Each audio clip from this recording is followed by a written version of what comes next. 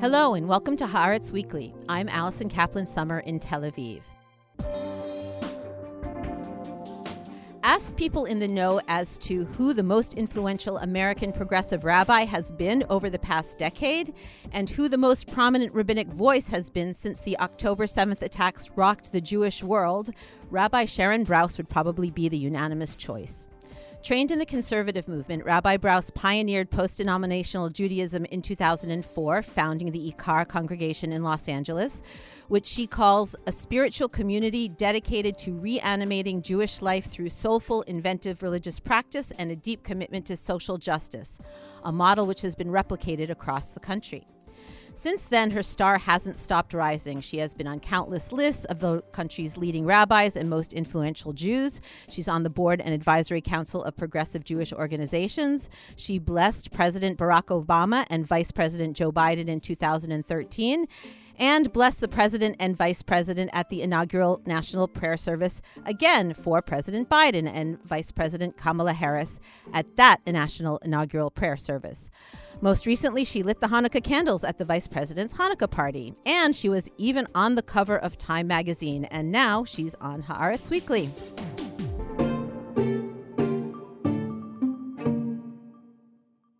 Welcome, Sharon Brous. Thank you, Allison. So good to be with you. I hope it's okay to call you Sharon. Absolutely. You are certainly having a moment. You have a new book coming out on January 9th. That's the day after we're recording this. The book is called The Amen Effect, Ancient Wisdom to Mend Our Broken Hearts and World. And the timing is certainly interesting. It's as if God said to you, you want something to mend? I'm going to give you something to mend. Am I right? You're right. I mean, sadly, there was a lot to mend long before October 7th. And I actually really wrote the book in another world. And after October 7th, I was really concerned about if the book would hold up, honestly, in the new world that we all find ourselves in. And I actually stepped into the recording booth in November to record the audio version of the book. And I was so moved and so grateful to see that actually the words seem more resonant now than they were for the world that I wrote them in. And I say that both as a Jew in a post-October 7th reality and also now as a mourner. My father died just before Rosh Hashanah. And so much of the book is about the way that we show up for and support one another in times of greatest pain. And so I really wrote the book as a pastor, someone coming from the direction of the caregiver and the supporter, both as an individual and as a rabbi, but also as an American Jew who frankly came from a position of relative privilege and spent the last 30 years really trying to think about and operationalize how we could be the best allies that we could toward impacted and vulnerable communities so that we could responsibly work toward a just and loving society. And now, really, for the first time in a long time, many American Jews are feeling that, we're not just in a position where we can offer love and support, but we need the love and support. We're a community that really feels quite vulnerable ourselves right now. Right. Well, that's where I want to start. You and I dare say many Haaretz readers and listeners and journalists, we're standing in a painful and what Ezra Klein called interviewing you in what I would say is the Jewiest New York Times podcast ever. And that says a lot considering it's the New York Times. But he called it an almost exquisitely uncomfortable space. Now, you've been an outspoken, passionate advocate for Palestinian rights. You've been extremely critical of the Netanyahu government and yet profoundly connected to the state of Israel, if I may use the Z word, Zionist. I've noticed in your post-October 7th sermons, which have gone viral, have been quoted widely in the press, you haven't made big distinctions between Israelis and diaspora Jews. You have a close identification with Israel, with the Jewish state, with Israelis. Do you feel uncomfortable standing in that space these days, especially as you make the rounds of the American media promoting your book? Well, look, life is uncomfortable. I mean, this is the space that I stand in, so I'm not going to downplay that in any way. We had a gathering together at Ikar. Of course, we learned about what was happening on October 7th through whispers and shouts. That morning, it was Shabbat morning here. And I actually went out for a short run before going to shul, and a neighbor stopped me and said, "What are you doing? There's war in Israel." And I started hearing people talk about it. Many of our in our community were offline, and like I was, and so we were kind of hearing about it secondhand. And then I had to sort of thrust into this moment where I have to stand up in front of the whole community an hour later and share with people the horrors of what was unfolding, while not really knowing anything about what was unfolding, because I couldn't even, access my phone or my family there. And we walked through the next 2 days in this kind of zombie-like state, like everyone did. And then we decided to do a little gathering, just a kind of vigil, for people to come together and just be in grief together, after Yantif ended. And remember, in America, Yantif went until Sunday night. And so we were really sort of in a different kind of headspace for quite a bit of time.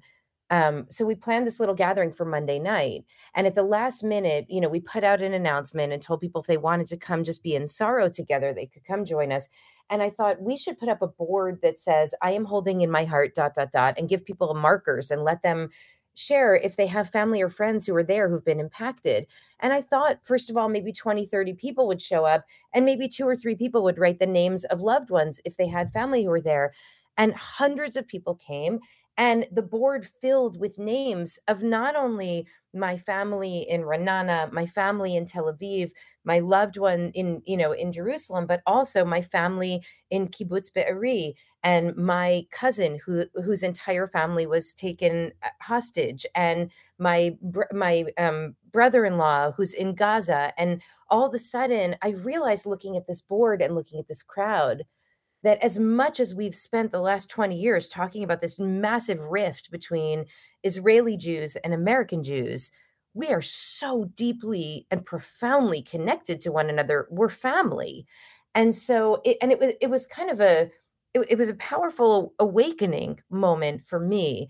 And we're obviously experiencing this and feeling this very differently. And all of those reports that we've done for all of those years about how 75% of Israeli Jews supported the Trump administration, 75% of American Jews detested the Trump administration, all those things are still true, but really we are family. And so we have been walking through this, holding that complex identity, and both witnessing the unfolding of what's happening to our family in Israel, and also at the same time dealing with a very new reality for American Jews here, all at the same time.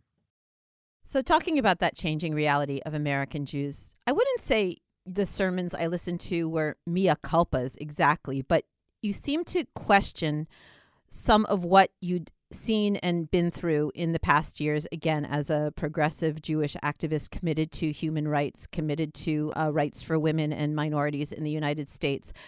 Just to cite a few things you said in your sermons, you observed that the reaction of longtime allies to the October 7th atrocities, in which they expressed, quote, proud support for Hamas, the fact that Hamas became a hero of the left and people you had allied with couldn't work up a tear of sympathy for murdered Israelis, was somewhat astonishing to you.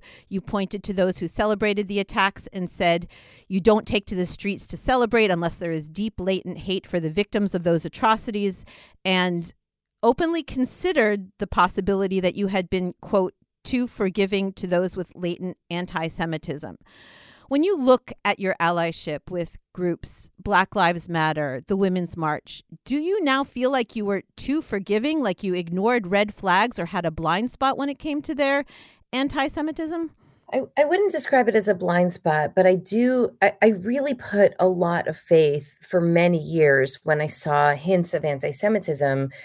I put a tremendous amount of faith in the idea that the only way that we change the perception of the Jew in the world is by being Jews in the world in those difficult spaces and by showing the world exactly who we are. So if people hold perceptions that, that Jews are people who wield our money as a blunt force object, then be in the space and show a different perception of who we are. And I had a pretty high tolerance, even though I was always upset. I mean, my face would burn up. I would, I would go back to the room after at these conferences after these difficult conversations and, and journal a lot and call my husband and call my closest, allies and friends and say, you can't believe what just happened. But I could stay in the room when I would hear people say things that I knew were indications of a much deeper seated problem in their perception of Jews. And I do think that after October 7th happened, and not just what happened on October 7th, but really the aftermath in terms of the response from many of those people on the left who consider themselves real justice warriors. I mean, people who've dedicated their lives to building an anti-racist society, but who now it's clear don't see anti-Semitism as a form of racism, or don't see Jews in that utopian anti-racist society that that they and we have been dreaming about together. I now see that in many ways, for some of those allies, they can fathom a multiracial democracy that does not make space for me and my family, even though the whole vision of a multiracial democracy depends on us making space for everyone. And that's a very painful awareness. I don't regret that I stayed in the room. I ultimately, as I discuss in the book, believe that the only way that will make change ultimately is staying in the room.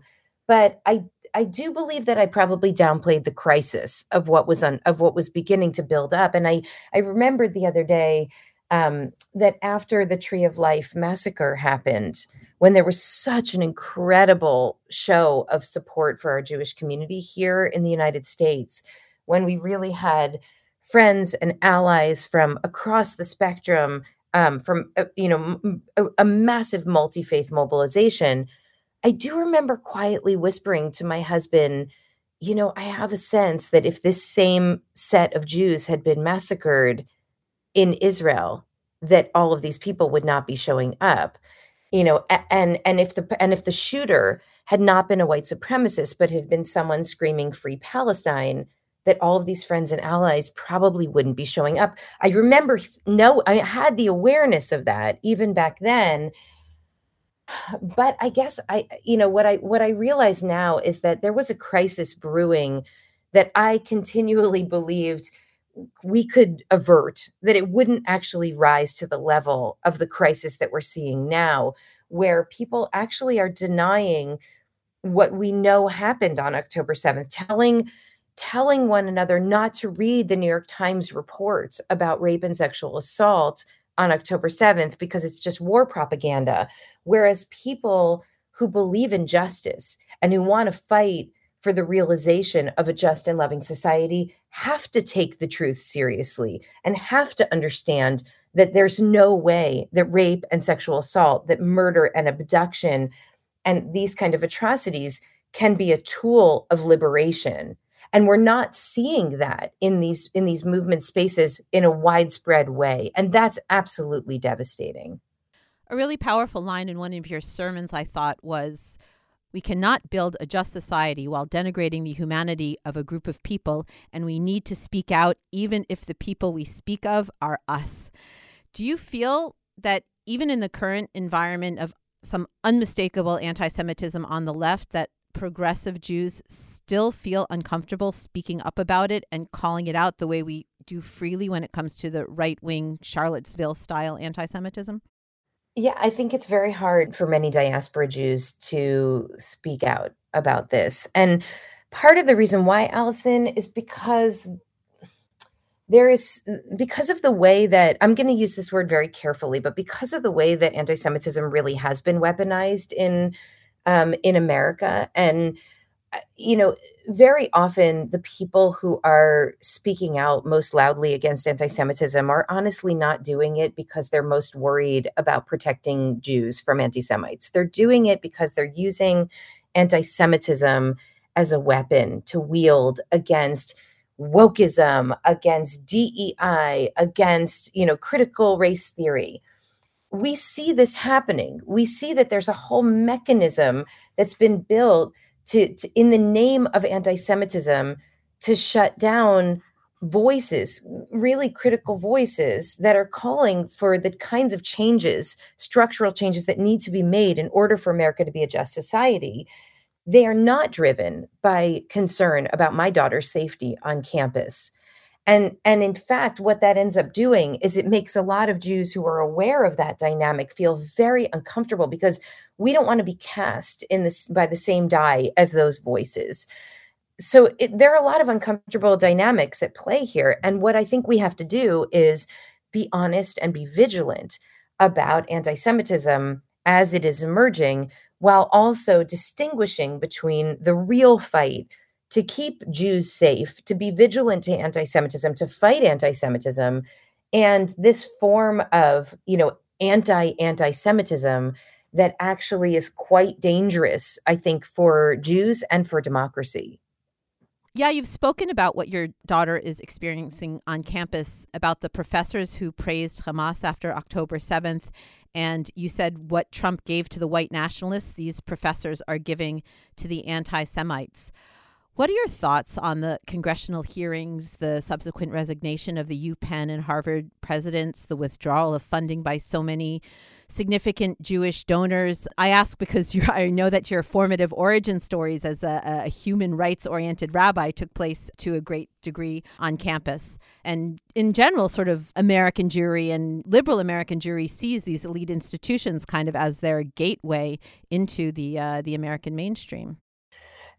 I don't think any of us could have predicted that these college campuses would have erupted the way that they did over the course of the last few months. I say it both as a person who is an alum of a university that now students in that university are experiencing a kind of anti-Semitic, really vocal and volatile anti-Semitism that is nothing like what I experienced as a student there, but also as a parent of a student who's on one of these campuses that's really at the epicenter of a lot of what we see emerging. And I mean, literally on October 8th, there were protests where students were celebrating Hamas's actions, and then a letter written on my daughter's college campus that was signed by 150 or more professors in the immediate aftermath of October 7th that used the language of Hamas's legitimate military action. And these are professors who are all in liberal arts professors. I mean, history, literature, sociology, and that means that they are labeling actions like what we now know to be the case, what the New York Times now has reported, and many other news outlets as well, but extremely well documented now, cases of extreme atrocities and barbarity. And they're calling that legitimate military action. And so what we have now is just a world that our students are being forced to confront that's different from anything that their parents ever had to confront on these campuses. And it's devastating. And I was horrified, like so many people, by these congressional hearings and watching the presidents, who are all really brilliant scholars, at a loss of words, just unable to say that, of course, calling for the genocide of Jews, like calling for the genocide of any population, is not permissible on our campus. And we will do everything in our power to protect our students from this kind of violent rhetoric. They completely failed the most basic moral test. And the president of Harvard apologized immediately after that happened and said that she was caught in the moment by a prosecutorial approach that left her speechless. She was deeply embarrassed by it, deeply regretted it, wanted to learn, wanted to do a better job, and then was essentially forced to resign in what I think is a harbinger of a very dangerous future for us. And as upset as I was hearing those hearings, I did not feel heartened by her resignation. And I actually feel like that makes my daughter less safe, not more safe. And there's a kind of absolutism that we see happening right now that, again, I think is ultimately not in the service of combating anti-Semitism.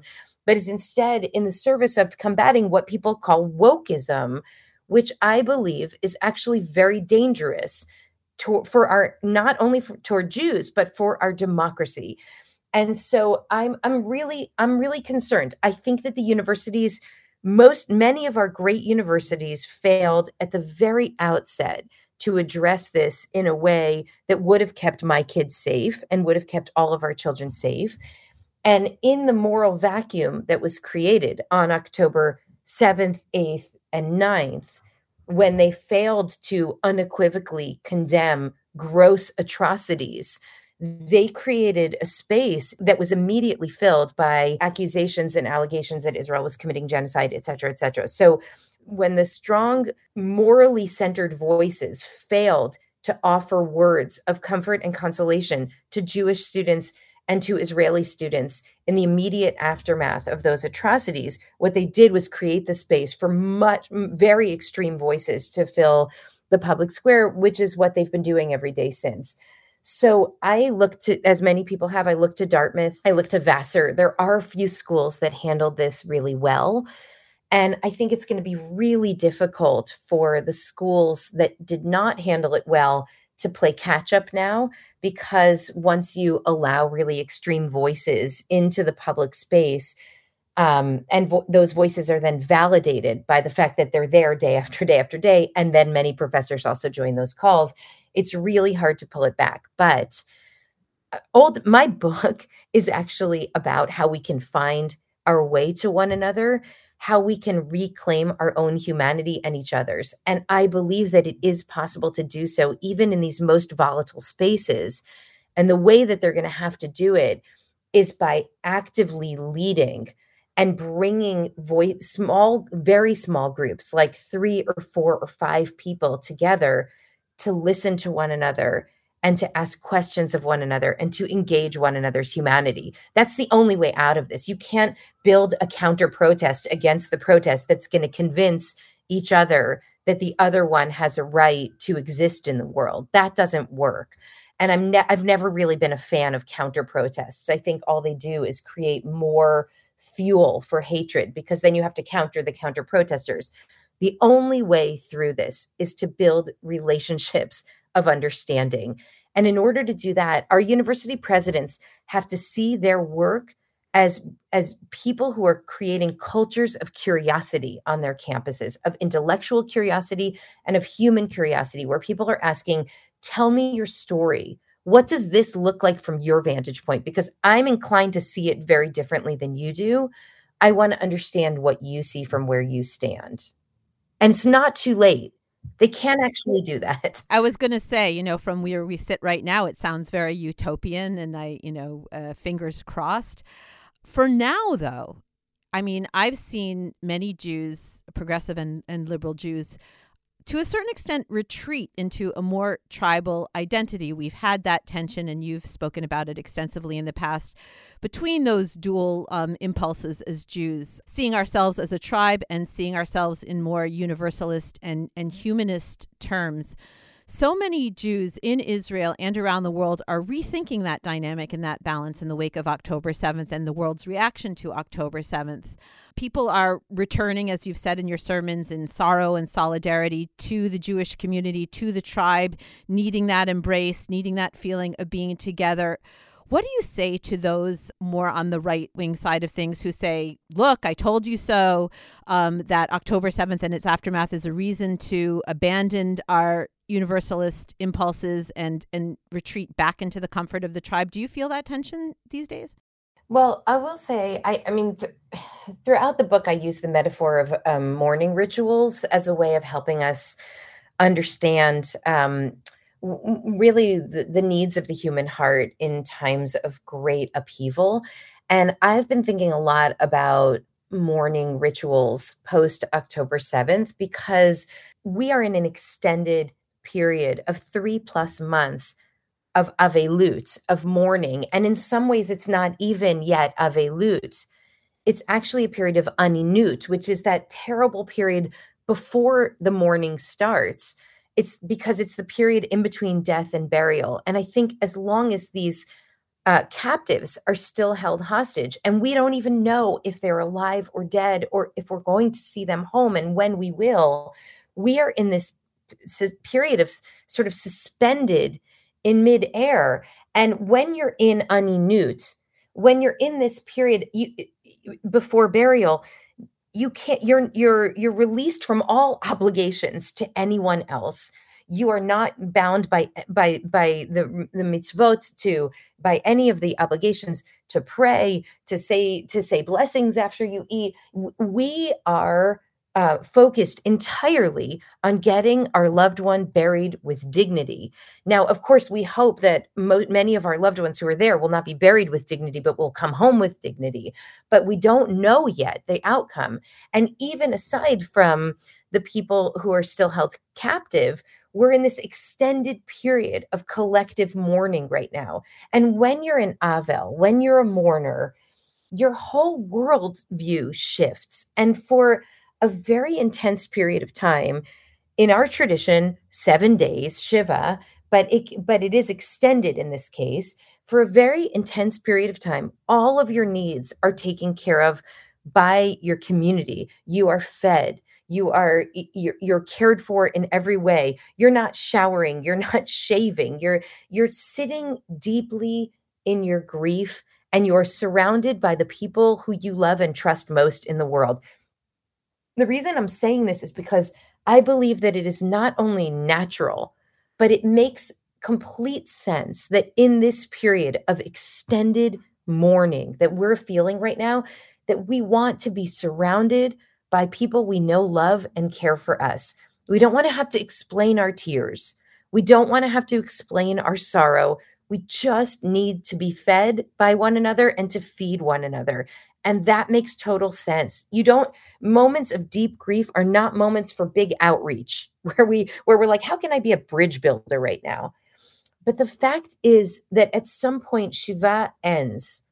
And what we do when Shiva ends, when that period of most intense mourning ends, is we get up from the house of mourning and we walk around the block.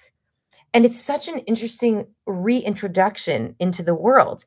Because when you've been deep in your own grief, which I was just in when my father died at the end of August, your world gets really small, and you see the faces that you see, and you might forget that there's a whole other world out there of other people, some of whom are very much alive right now and aren't even thinking about your father and your grief and your loss and your family dynamic, but they're thinking about their own family dynamic and their own pain and their own joy. And someone just got married, and someone else just found out that they're pregnant after struggling with infertility for 8 years. And someone else, isn't thinking about any of that, but is wondering if they should leave their crappy job or not. There's a whole world of human experience outside of your Shiva house.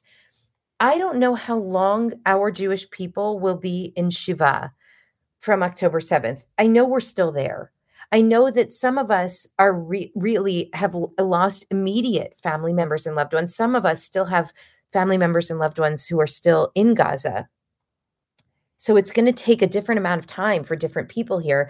Some of us are already ready to take a walk around the block and to start to think about this bigger world that we live in and how we can begin to rebuild connection. So I don't think about tribalism and universalism as forces that are in conflict with one another, but maybe more that they're on a different timeline, that when we're in our time of greatest sorrow and pain, we revert to our most tribal state, where we really need to only be cared for by the people who are closest to us and who we fully trust and love. And we are most invested in those relationships. But as we can expand our hearts and our circle of care and concern, as we start to step out of Shiva, we return to more universalist understanding. We don't get rid of our tribal attachments, but we're able to expand our scope of vision to a bigger field where we see that, there's still a tremendous amount of pain and suffering and sorrow that's happening in the world outside of my family. And I care about that too. And I'm invested in that too, because ultimately, I don't want to live in a world where Jews are safe and free and able to live in dignity. I want to live in a world where all people are safe and free and able to live in dignity. And I, as a Jew, have to help build that world. So the controversial Yom Kippur sermon that you gave before October 7th, declaring that the Netanyahu government and its maximalist agenda were the natural outcomes of a growing extremism in Israeli society, manifesting most egregiously in the half century of occupation, a very strongly worded sermon that you gave, you would give it again after October 7th? I believe everything that I said on Yom Kippur. I would give it differently now because I have to be both.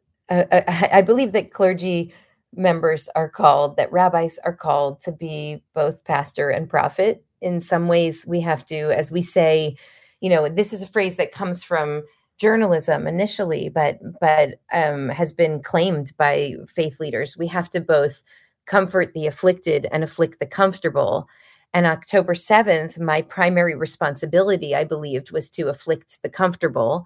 And post October 7th, my primary responsibility is to comfort the afflicted. And so I would give the same sermon, but I would give it differently. I mean, we have to pastor to our community with incredible love right now, because as I told you, I mean, two of my board members, coincidentally, have family that were taken captive. And thank God one of my board members' niece was Smadar and Roi were both murdered, and of course their daughter Abigail was taken into captivity, and thank God, was returned now with her family. She's reunited with her two siblings who survived. I mean, we had the fact that we are that close to this, is my constant reminder that my job now is different than it was on Yom Kippur, because we are in great sorrow and we're in great fear and great concern about the future. And I will stand by every word that I said. The immediate crisis, though, is that Israelis and Palestinians are both so engrossed, encircled by their own pain and grief right now that, as you say in your sermon, step closer when another people is suffering. That's the really hard part right now, is to find the bandwidth, the ability to see the humanity in the other side. I recently on this podcast interviewed our Haaretz reporter, Shireen Farah Sab. She's a Druze Israeli who covers what happens in Gaza. And she was talking about how she's lost friends and loved ones in Gaza. She's lost friends and loved ones on October 7th and knows people who are fighting in Gaza now. So many people after that podcast remarked to me afterwards how rare it felt to hear someone who was really able to see the humanity on both sides of this conflict. And it's imperative that we do. And I want to share that. I mean, we have a beautiful multi-faith coalition in Los Angeles that we've invested decades in building. And we really show up for each other. I mean, anytime there's a threat of arson at a mosque, you've got a team of Jews, Christians, and Muslims showing up at that mosque and saying, we stand against this hatred. When there's an anti-Semitic attack, you've got Jews, Christians, and Muslims standing together. And after October 7th, there was this weird, eerie silence among many of the people who are part of that coalition. And I was particularly hurt by it and aware of it because I didn't hear from some of my Palestinian friends and some of my Muslim non-Palestinian friends. And a couple of days passed and I was like in agony, as we all were, but I was particularly noticing the silence. And at some point I reached out to one of my Palestinian Muslim friends in this, small space that we share together. And he told me that the day before he had lost two family members in Gaza from the aerial bombardment. And I thought, here I am, like holding my own broken heart because I'm deep in the sorrow of October 7th. And he is too. And I realized he's just a person in LA who's just like I am, trying to build a better Los Angeles and a better America and dreaming of a better world. And he lost family members a couple of days after October 7th, and a couple days passed. And one of our colleagues and friends in this group lost Allison. 67 members of her family died in Gaza in one day. It's unthinkable, unimaginable loss. And so how can I not, as a human being, connect to that reality. And I understand that given that, I have the privilege of living in, Los Angeles and not living in Renana, like my family, I have the privilege of my kids are in school in LA and in college. They're not, preparing to for their service. I understand that there's a privilege that comes with being one step removed. I'm using that privilege to extend my heart as much as I can right now and actually see that the people who are dying there are people too. And as horrified and as outraged as I am about what has happened to our Jewish family, when I read reports about Palestinian mothers who have to write their children's names on their legs in case they are blown up by a bombardment or in case they get shot so that they can be identified, as a mother and as a human being and as a rabbi and as a Jew, I'm completely devastated by that. And so, I think each of us in our own way has to find when we're ready to step out of our shiva and actually see that there is a world of human suffering that is happening just over the border. But it is happening, whether we're able to acknowledge it or not. And I think at some point our own humanity is on the line. And I will just say, we Jews who expect the world to see our pain have a particular responsibility to see and understand Palestinian human suffering. And I know that that's really hard for our Jewish family to hear. But how can we expect people to see and understand us and empathize with us when we fail to empathize with and hold compassion for the human beings who are worried for their own survival on the other side of this border? And I'm going to go even one step further and say something that I imagine will upset people. But let me just say, when I speak with and listen to Palestinians talk about their experience in the world, about their sense that the world has abandoned them and does not care if they live or die, about their yearning for home, about their desire for self-determination.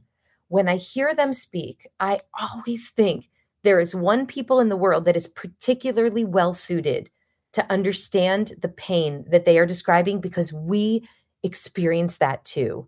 Because throughout history, we can identify with that yearning for home, that fear of abandonment by the world, that sense that nobody cares if we live or die. That's the Jewish people. And so I believe that we are actually very well suited to see the humanity in the Palestinian people, in the people who are suffering greatly. And in order to do that, we do not then have to forego our own humanity, but in fact, in many ways, we embrace our own humanity by embracing the suffering of the people whose lives are very much intertwined with ours. And I do believe that that the folks at Omdim Biachad, at Standing Together, that the people at Bereaved Families Forum, that the people who are really on the front lines, the Israeli Jews and Palestinians who are working on this, when they say the only future is a shared future, that they're right. There ultimately can be no Jewish future, no Jewish liberation that is not entwined with Palestinian liberation, with a society that is just and fair for Palestinians and a society that is just and fair for Jews. And so in order for us to get to a place where we can actually envision and then build that future, we have to start by seeing one another's humanity. Rabbi Sharon Brous, your book, The Amen Effect, Ancient Wisdom to Mend Our Broken Hearts and the World. I think it's fair to say we can use all the wisdom we can get right now. Thank you so much for coming on the podcast. Thank you, Allison. And that wraps things up for Haaretz Weekly. Thanks to my guest, Rabbi Sharon Brous, and to my producer and editor, Nara Malkin. I'm Allison Kaplan-Summer, and until next week, shalom from Tel Aviv.